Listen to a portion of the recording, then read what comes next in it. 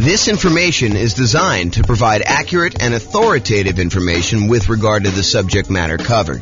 It is offered with the understanding that the presenters are not engaged in rendering legal, accounting, or other professional services. If legal advice or other expert advice is required, the services of a competent professional should be sought. Welcome to the San Bernardino Real Estate Investing and Real Estate Financial Planning Podcast.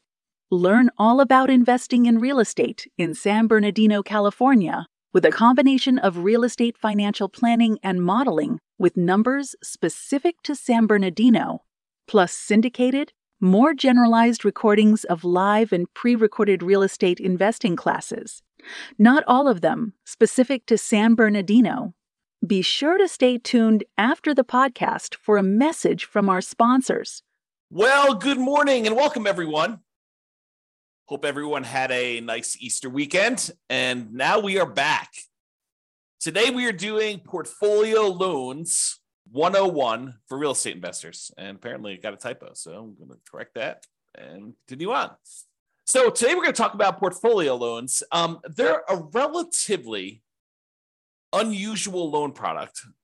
When you look at how many loans you're likely to do as a real estate investor, I've got some data on this that I just pulled from the National Association of Realtors, and portfolio loans would not be a significant portion. However, they're extremely important once you've used up your core 10 or when you are doing some more unusual things like buying in an LLC or buying where you want to utilize a self-directed IRA or self-directed 401k and not have to put 35% or more down in order to do the deal. There's a way to structure it where you don't have to do that when you use a portfolio loan with an LLC and a partner. So let's jump into it today. So here's the latest data. Oh, and I'm James Orr, in case I did not mention that before.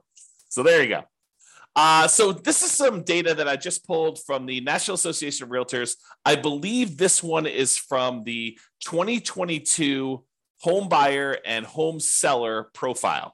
So they went and they pulled a very large sample of recent home buyers and home sellers, and they asked them a whole bunch of questions. There's probably, I don't know how many pages, 50 to 100 pages or so of all these different loan products for the various people that did these loans.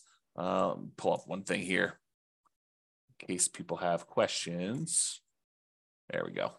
So it tells you stats about what percentage of these people did different loan types. And so you can see in this one, of all the buyers that they pulled, 62% of them used conventional financing. So that class we did on conventional financing, that covers about 62% of all the buyers that we had there. If you look at the next one, though, 17% of them used FHA, 12% of them used VA, which is a relatively small number, about 10%-ish, 12%. And then 5% did not know. So it's possible they could have used any of the other ones or they used something different. And then only 5% of the loans were other, which would include these types of portfolio products or, a lot of other variations on those. So you can get a feel. Now, for first-time home buyers, about half of them used conventional, about a quarter of them used FHA, about 10%, a little bit less in this case, used VA, 8% didn't know. First-time home buyers, you would expect them to know a little bit less than all buyers. And then 9% of them used something other than that, which, again, we still don't know what that means. And then repeat buyers, 67% used conventional, 14% used FHA. So a lot fewer people used FHA on their second loan. And 13% used VA. And still 4% did not know, and 3% used dollars. So you can kind of get a feel for what the popular loan programs are in that particular case. Now, this is the type of mortgage for first-time and repeat home buyers based on whether it was a fixed-rate mortgage or fixed rate then adjustable, or did they not know, or other. And so just looking at it, all buyers, I'm not going to do the crazy details. If you want to look at it, you can pause the slide and look at it later. But all buyers, 92% of the loans that they got were fixed rate mortgages in 2022, which doesn't surprise me.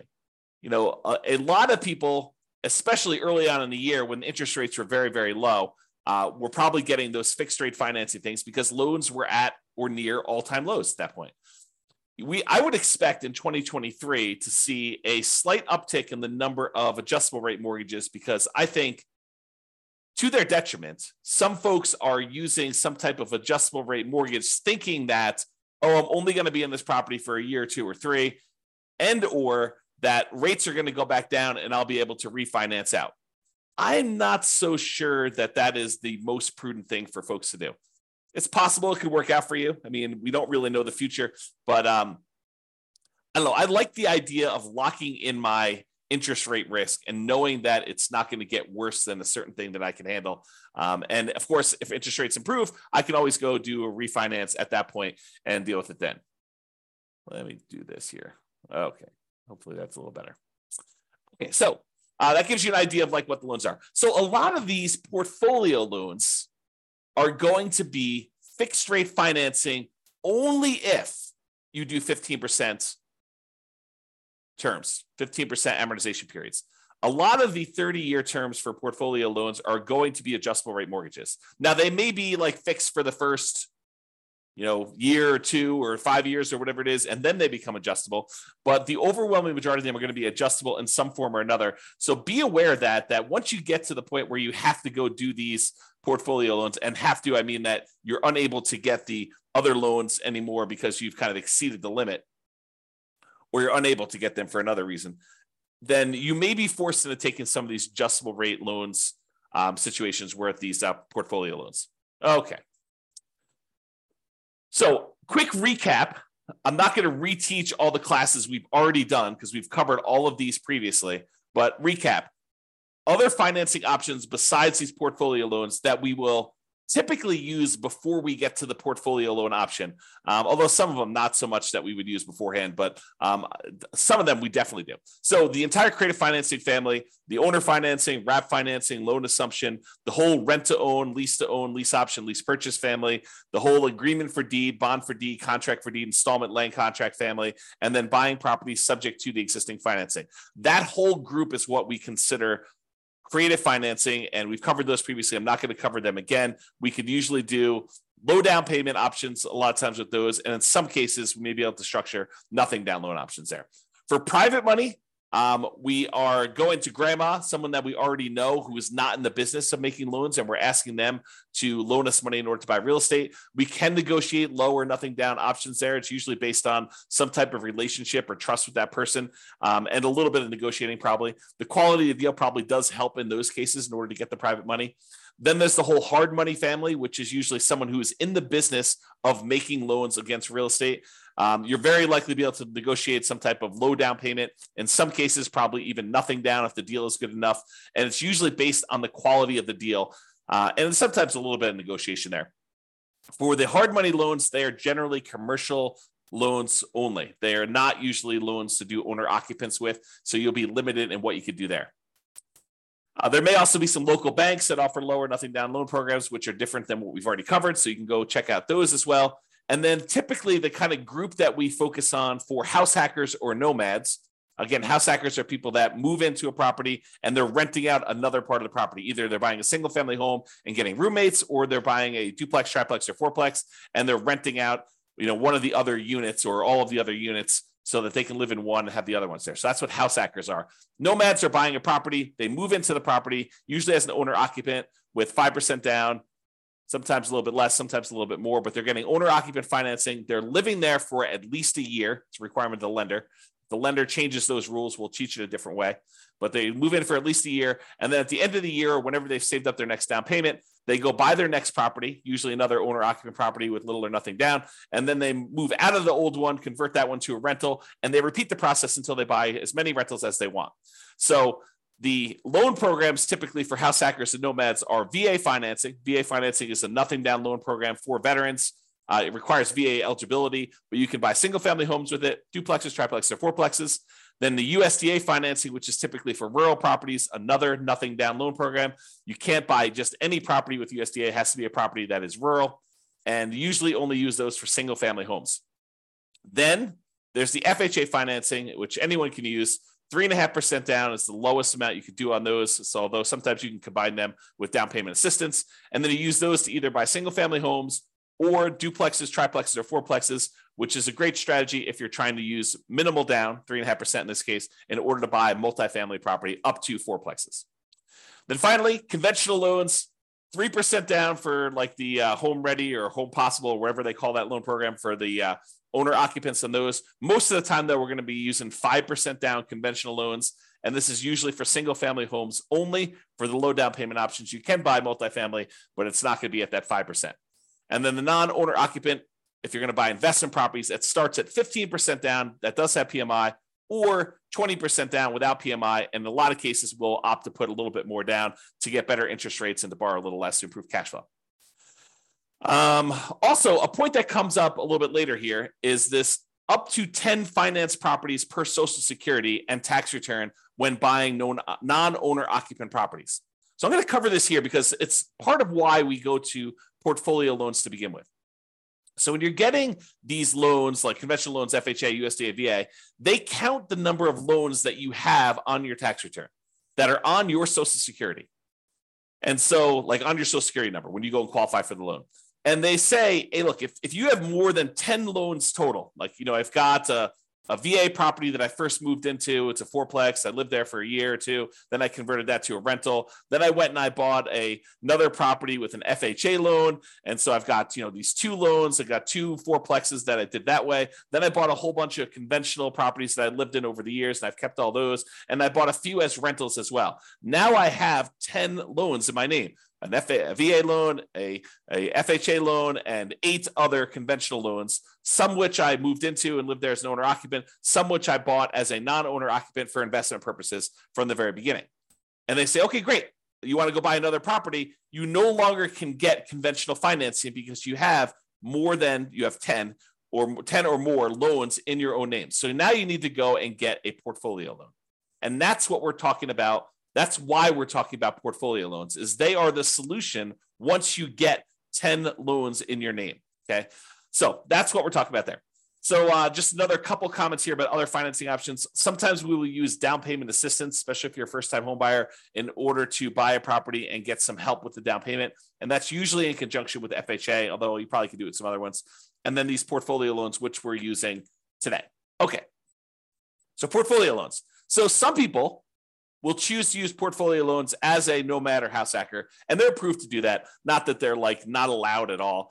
Although, as we will cover in a class I think we're doing on Friday, your kind of loan planning class, you will find out that we probably should not be using a portfolio loan early on if we can avoid it. There's a optimal path or optimal paths, kind of like a best use, best case strategy that we should use when we're talking about doing loans for nomads and house hackers.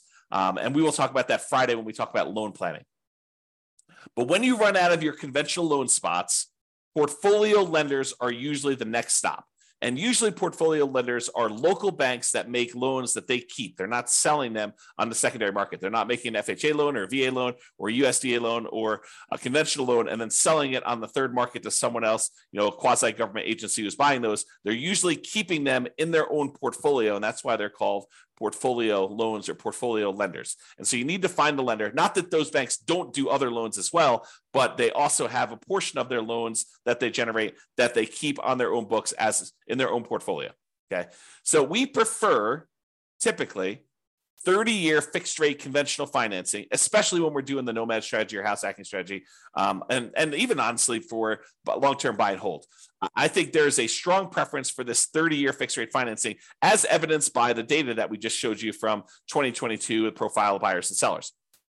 However, once you get to this point where you run out of conventional loan spots, you've got 10 or more loans on your Social Security number, then we go to these portfolio lenders. And a lot of these are typically like a 3-year fixed rate financing, then it adjusts every year, which we call a 3-year ARM, or a 5-year fixed period, and then it becomes an adjustable rate mortgage after that, for the next 25 years, or a 7-year ARM where it's fixed for 7 years, and then after that, it adjusts every year or 6 months or whatever the terms are for your particular loan, where it becomes adjustable. And a lot of these loans, they are 30-year amortizations, which means that they're scheduled to last for 30 years and that the loan will be paid off after 30 years, but they are adjustable rate mortgages, meaning that the interest rate on them is an adjust with whatever the prevailing interest rate at the time is. So if interest rates go up, your payment could go up, which could get very ugly. If your payment goes down, if the interest rates go down, your payment could, in theory, go down. But for those that are thinking to yourself, oh, as the time I'm recording this, interest rates are probably in the very high sixes, mid to high sixes, I would say, or for investment property, probably above 7. And you're thinking, oh, interest rates are incredibly high right now. Of course they're coming down. And I will tell you, no, that is not true. It is true that it is possible that interest rates can come down, and it is true that it is possible interest rates could go up. And if you look at it, I did this new tool. I think I called it I don't even remember now. It's kind of like my interest rates meter or something like that. I don't remember what I called it now. But basically, when I looked at, if you put in what your interest rate is today, it told you what percentage of the time the interest rates were above that. And right now, at about this kind of 6 to 7% range, if I remember correctly, we're only about the halfway point. About half the time interest rates were higher than this, and about half the time interest rates were lower than this. So this is not an exceptionally high interest rate. In terms of recent time, it seems exceptionally high because we've been in a period of very, very low interest rates historically. But that doesn't mean that 7 is high.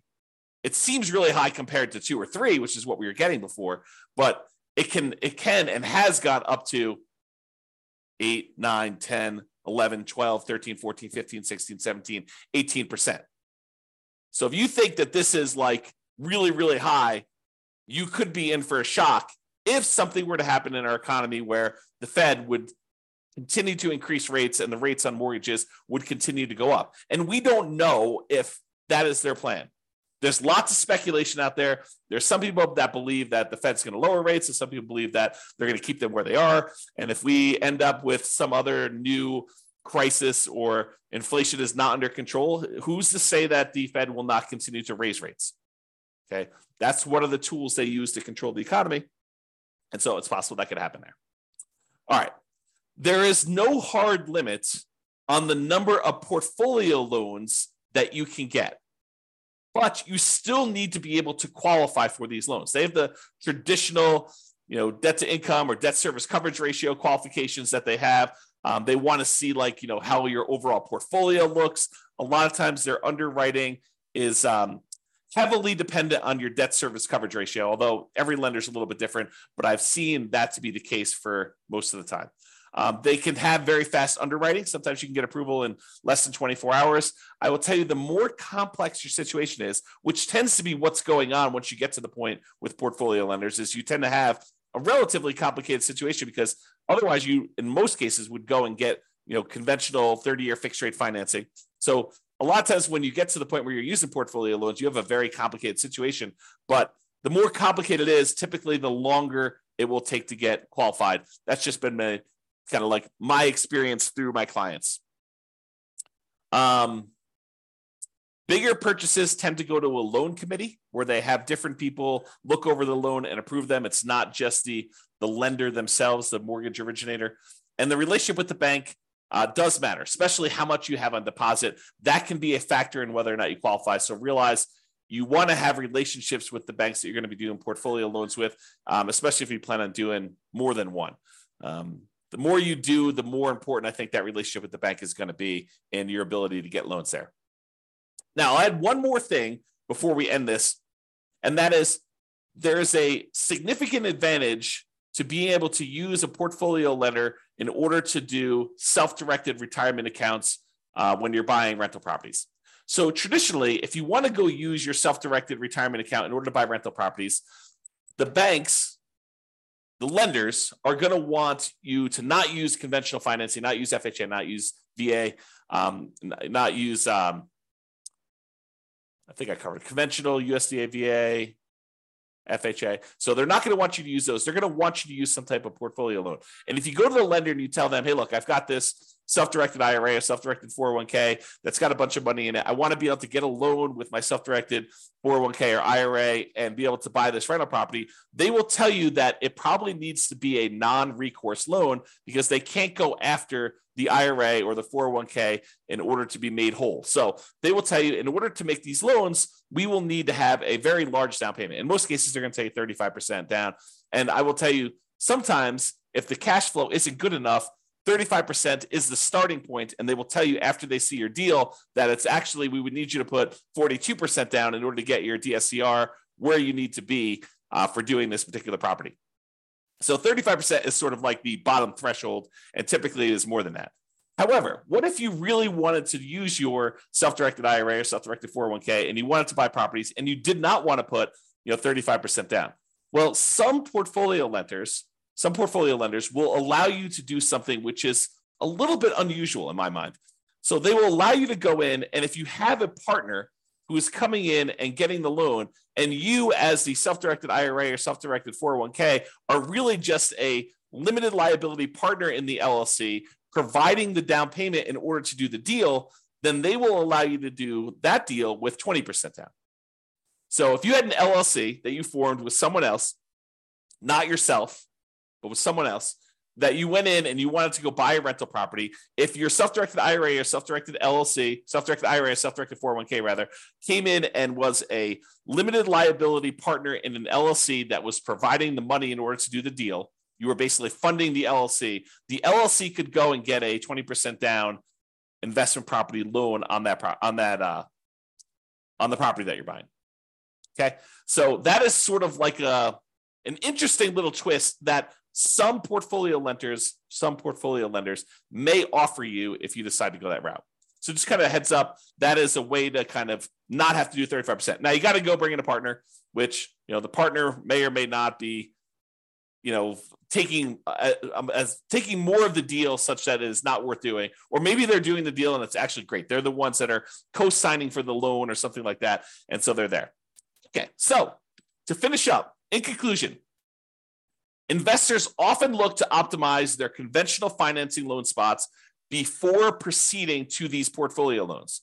Portfolio loans tend to be variable rate financing, and so we tend to try to fill our loan spots with VA or FHA or USDA or conventional loan spots first with 30-year fixed rate financing in most cases. And then once we get those filled up, we move on to these portfolio loans, which tend to be, I would say, kind of like second tier, second quality loans, in that they are typically not fixed rate financing. I don't know if I mentioned this, but there is an exception. A lot of portfolio lenders will allow you to do a 15-year fixed rate loan if you want to. So the 30-year ones are sort of variable, whether they're a 3-year fixed and then variable for 27, or 5-year fixed and variable for 25, or 7-year fixed and variable for 23. Some of them will do a 15-year fixed period on those, but usually the cash flow on the 15-year amortization period makes it such that it's probably not worth pursuing those. Although I could see some situations where that is a useful tool, but most of the time we're not. So what tends to happen is the portfolio loans tend to be the next stop after you do the conventional loan spots that are filled. And then there may be other reasons like partnerships where you're buying an LLC where portfolio loans make a lot of sense before loan spots are filled. So for example, if you're going and you're buying with, you and 2 other partners, or you and another partner, and, one of you guys is actually getting the loan and signing as the kind of the loan partner on that, and you're providing just the down payment, and buying in an LLC in that format with a portfolio loan can make a lot of sense. Although there's still going to be some type of variable loan unless you do a 15-year loan on that. All right. So that's all I got on the portfolio loans. Awesome, everybody. Well, hope you have a great day. Thank you so much. We will talk to you for the next class. Bye-bye for now. With home prices up, mortgage interest rates up and rents up, but not quite enough to counteract the higher prices and interest rates, cash flow on rental properties in San Bernardino is harder than ever. Book a call with the Real Estate Financial Planner to apply our proprietary 88 strategies to improve cash flow on your rentals. See the show notes for a link to schedule your call and improve your cash flow today. If you're a real estate agent, lender, or professional in San Bernardino that wants to help our real estate investor listeners, consider reaching out to learn about collaboration opportunities with this podcast. We'd love to add more value to our listeners by having you assist our investors buy, sell, and finance their real estate investments. See the show notes to schedule a call to discuss collaboration opportunities